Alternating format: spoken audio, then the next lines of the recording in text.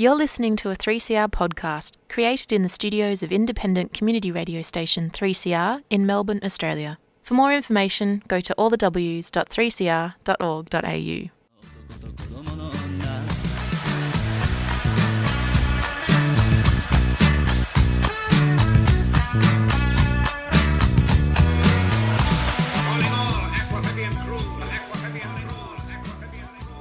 You're listening to Out of the Blue on 3CR Community Radio, 855 AM. I'm James Whitmore and it's Sunday the 22nd of November. We acknowledge the traditional custodians of the land this show is broadcast and created on, the Wurundjeri people of the Kulin Nations, and pay our respects to elders past, present and emerging. In today's show we're going to be heading south, way south, to the icy waters around Antarctica. We're going to be hearing about a group of women campaigning for a new ocean reserve on the Antarctic Peninsula. We'll be right back after this announcement. Get lost in science. Tune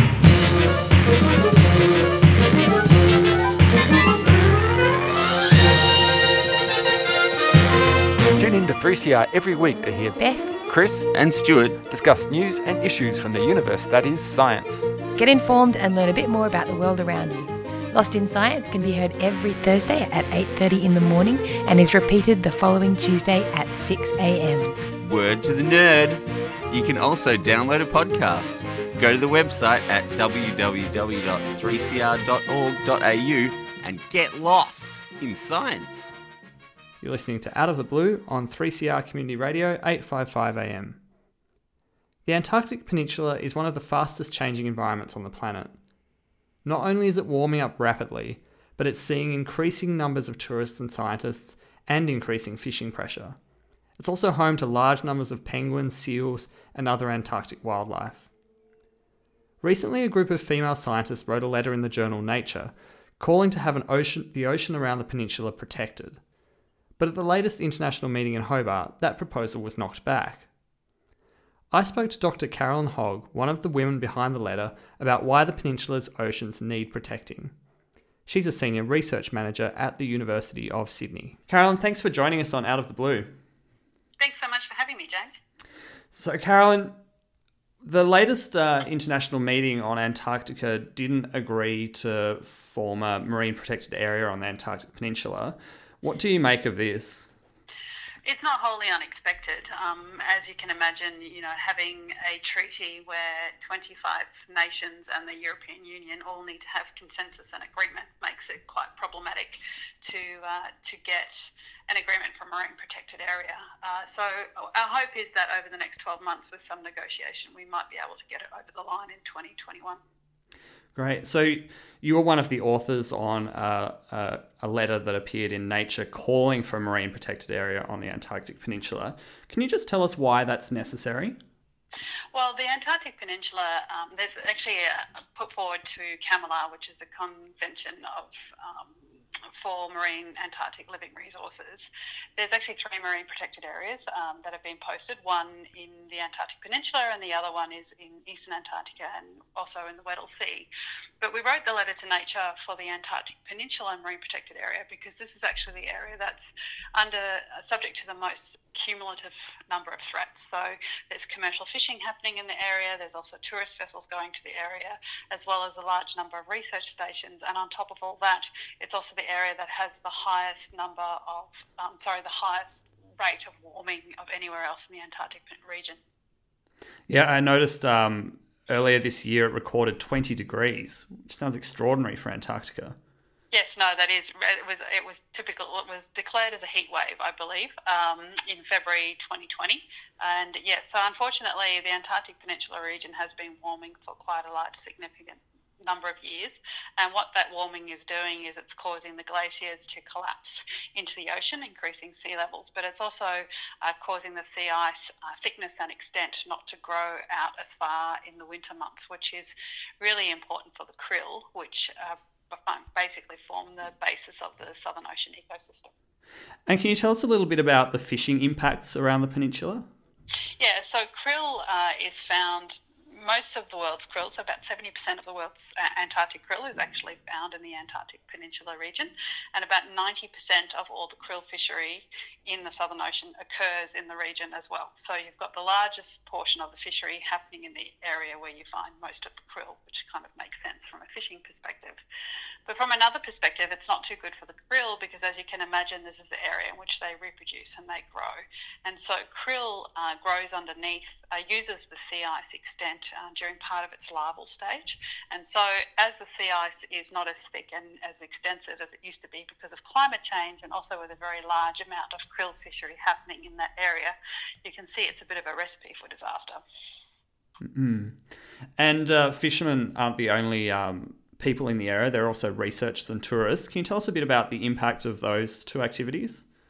So the Antarctic Peninsula actually houses some of the largest concentration of research stations of any part of Antarctica, and that's because the Antarctic Peninsula historically has been claimed under the Antarctic Treaty System by both Chile, Argentina and Great Britain. And so these research stations tend to be built on areas where there's ice-free land. And so, you can imagine with a research station comes researchers, there's fuel brought in to be able to run generators, so there's power and electricity. And so that starts to have quite a significant impact through the research footprint.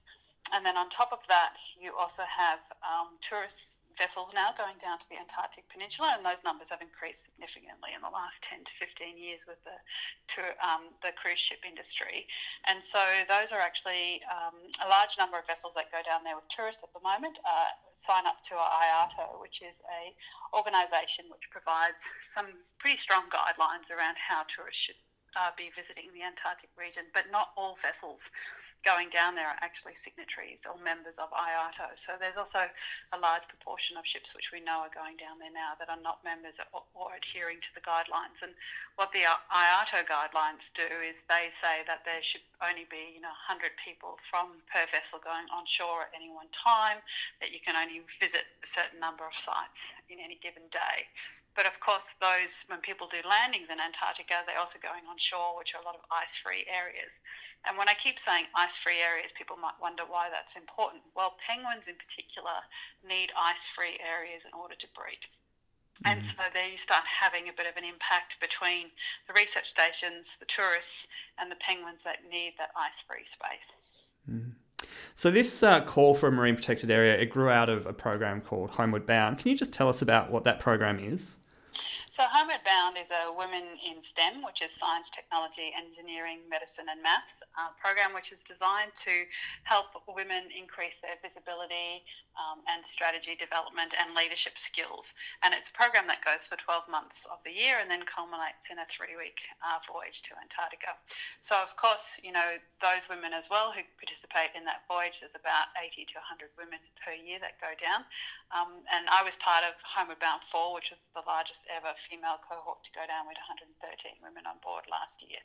So obviously we're also having an impact. So one of the ways that we helped reduce the impact of us going down to the Antarctic site was to make sure we offset all the carbon that was used in flying to get to Ushuaia, as well as us taking the vessel down to the Antarctic Peninsula.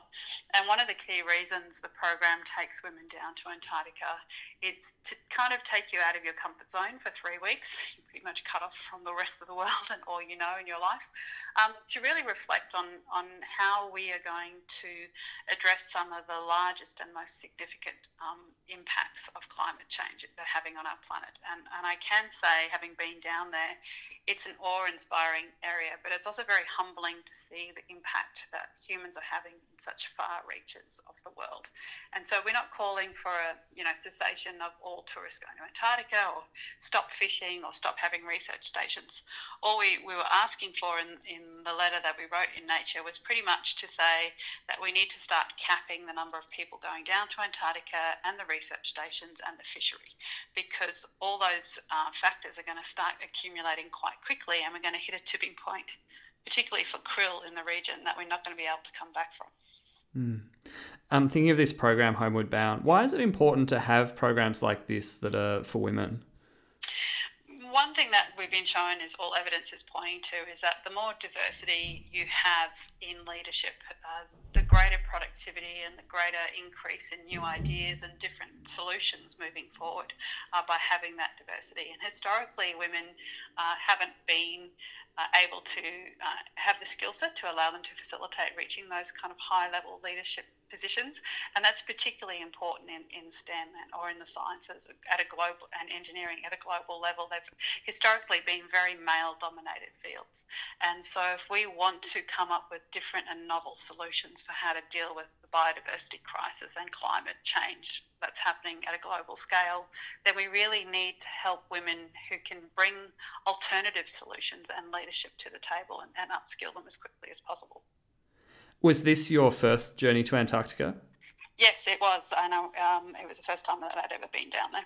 Wow.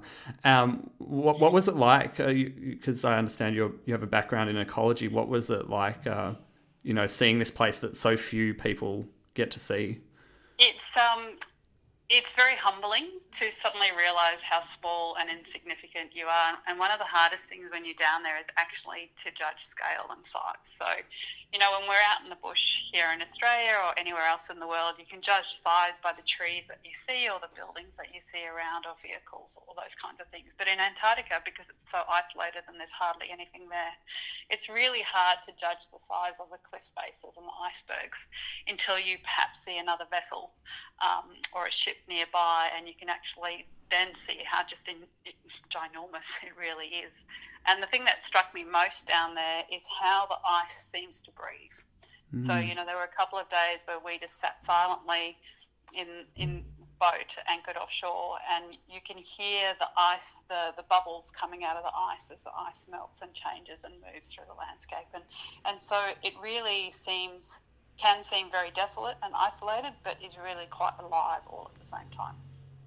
Fantastic. Carolyn, thanks for joining us on Out of the Blue. All right, thanks so much for having me. That was Dr. Carolyn Hogg talking about the Antarctic Peninsula and the Homeward Bound program for women in STEM. After the break, we're going to be talking about some mysterious and very, very endangered fish. But first, here's a song. This is Emma Donovan and the Putbacks with Don't Give Up on Me. You're listening to Out of the Blue on 3CR.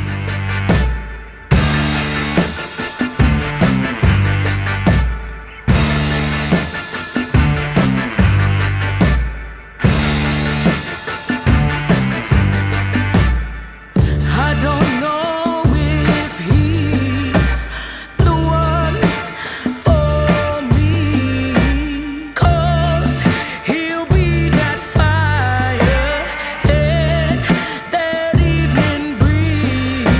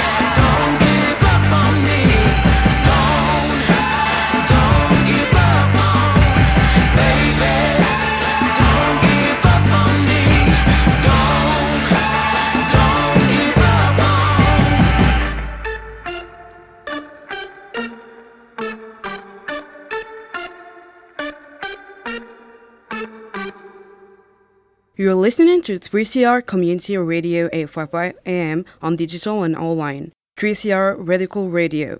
You're listening to Out of the Blue on 3CR Community Radio 855 AM, and that was Emma Donovan and the Putbacks with Don't Give Up on Me. There are thought to be fewer than 100 red handfish left in the wild, living on a few small rocky reefs off the southeast coast of Tasmania. Like many endangered species, it's loss of habitat that's driving their decline, pollution, and sea urchins eating the seaweed they like to live amongst. But just a couple of weeks ago, a group of scientists did something amazing. They reintroduced 42 red handfish back into the wild. It's the first time they've ever been bred in captivity, and during a pandemic too, not bad. To find out how they're doing, I spoke to Dr. Jamina Stewart-Smith, the lead researcher on the project from the Institute of Marine and Antarctic Science at UTAS and the CSIRO. Jamina, thanks so much for joining us on Out of the Blue. Thanks for having me, James. Good to be here. So can you tell us about this handfish release? It sounds like quite good news. Yeah, absolutely. So recently, a few weeks ago, we released 42 critically endangered red handfish juveniles, and they were raised in captivity at IMAS, the CSIRO, and Seahorse World. So they've since been returned to the wild, and the idea behind it is that we were undertaking a conservation strategy known as head starting. So head starting is where you grow the young, you keep them in captivity where they're protected from things like predators and other adverse environmental conditions. And that sort of means that more will survive those early, vulnerable life stages than would otherwise in the wild. So then returning them to the wild helps bolster that wild population and also gives more a chance of reaching maturity. And has a release of this size ever been done before? It's never been done with red handfish before. We've never actually kept them in captivity like this before, so it really was a milestone event, and we're really quite happy with the result, because not only did we have so many to release, so many survived in captivity, but we've also done some resurveys of those sites and found that the juveniles are still around and they're behaving like handfish are supposed to. So being able to re-site them in the wild was quite a significant point, because that allowed us to inform the process or the conservation strategy and demonstrated to us that it was a feasible and effective technique in combination with that habitat management, keeping urchins under control, and that both of those things were really critical for the species survival. Because that's the problem with a lot of these conservation strategies, is that you're still kind of in this learning stage, and you release whatever animals that you're dealing with, and often they're not able to survive in the wild because they're not well prepared, or it's quite a stressful thing for them to go through, and a large portion of them will often not make it through those first few days. And we've been back for over a week now and are still re-seeing or re-sighting our individuals, which is a really great sign for the long-term recovery of the species. Do we know how long handfish live? No, we think that spotted handfish live sort of around 8 to 10 years. The red handfish are a little bit smaller. The adults are only, on average, 7 or 8 centimetres, so we'd expect them to live less. So we're thinking maybe 6 or 7 years, but we really don't have those answers. We don't know at what age they start breeding and how many years they can lay eggs for. So there are lots of unknowns with the species. Yes, and do we know anything about how they move around? Do they stay in a particular territory, or? We don't know for red handfish. We know that the red handfish are really they're limited to their habitat. I mean, they like rocky reefs and they live in these quite unique little areas. But spotted handfish, there have been some movement studies with spotted handfish, and some of them are only moving 10 to 20 metres per year kind of thing. They're not really active species like that. But with the red handfish, the actual area that they're in, because they have a sand edge on one side, which they don't really move into much, and urchin barrens on either side of the actual main populations, they don't have very big areas to move within in any way, but they also don't swim very much. I mean, they use their hands to walk around, their fins to walk around on, and they just don't move big distances, it appears. So how do they feed? They're sort of ambush predators, so they sit and wait for food to come in front of them. So they're kind of lazy feeders almost. they just sit still and wait for something to move right in front of them and take that. We did, in part of the conditioning work that we did, we trialled some different food types just to make sure that they, could feed on a different variety of things. And some of them were sort of moving towards crabs that we'd introduced to tanks, but they're not that active. They don't appear to be. So what are some of the challenges with raising these types of fish in captivity? Oh, there's a whole suite of challenges actually, and most of that's around because we really haven't done that for red handfish before. So I think there were sort of, different sort of stages of, or different challenges along the way. So even collecting the eggs, we'd never done that before, and we didn't know whether we'd be able to hatch them successfully.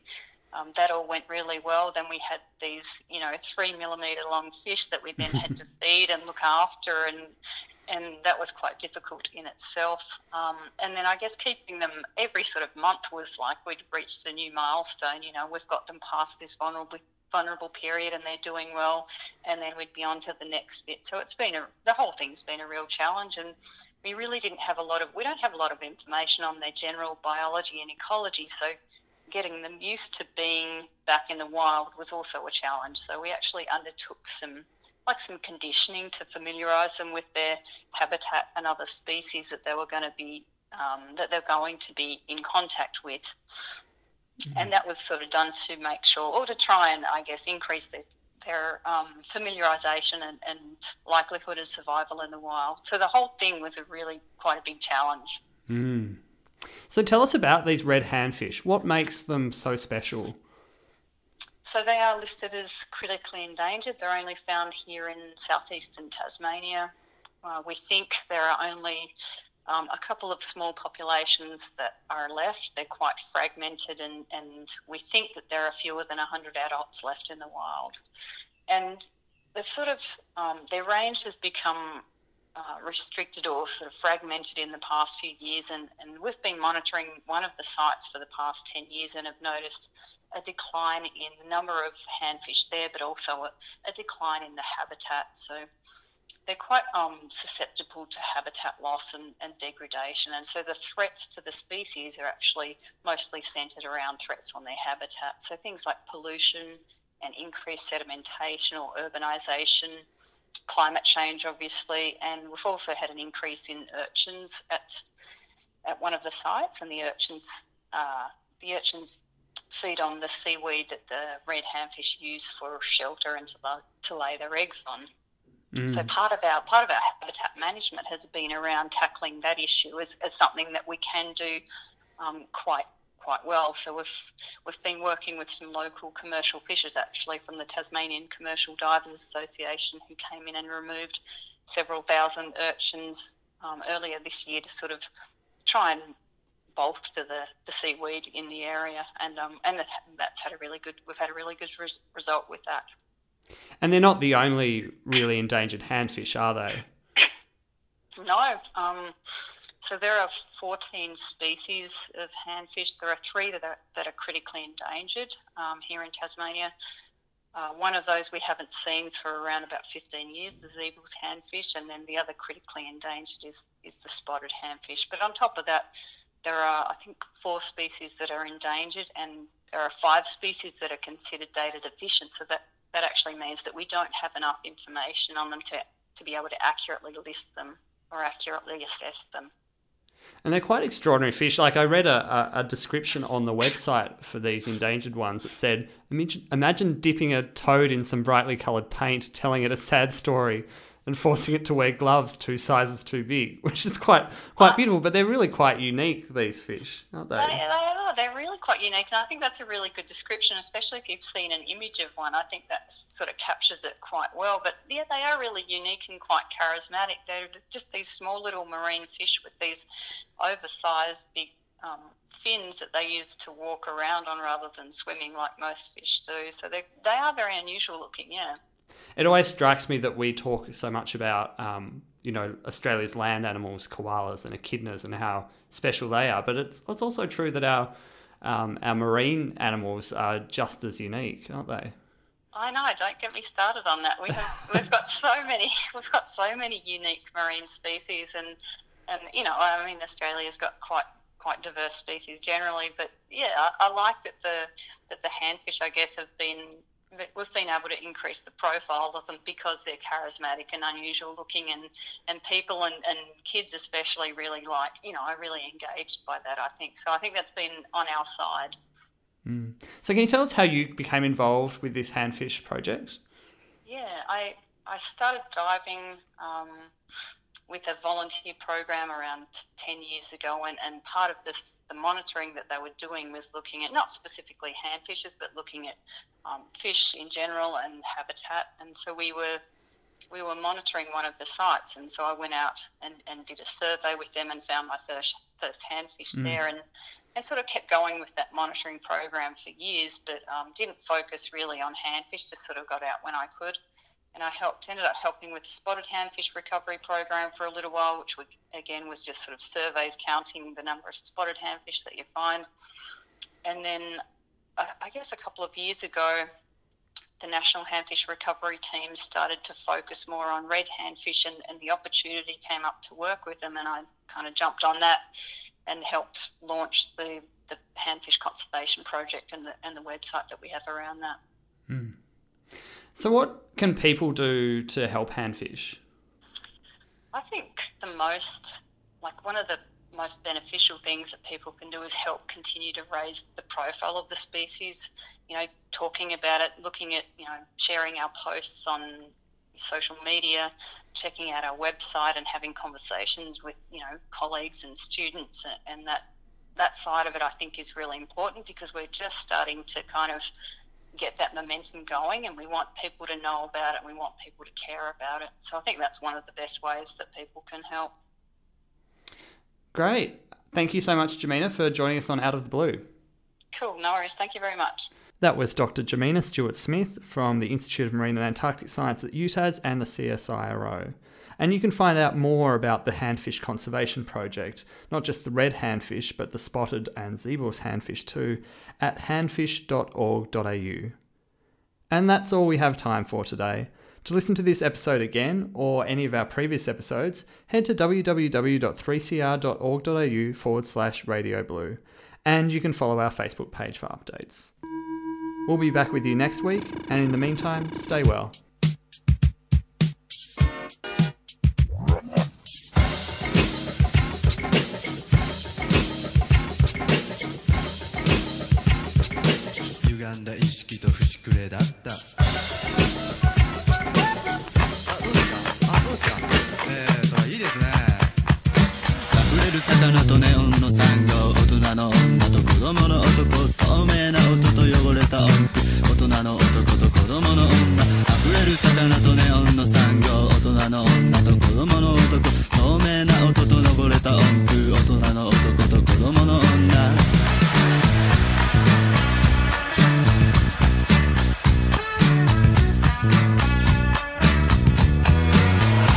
Calling all Aquavivian crew.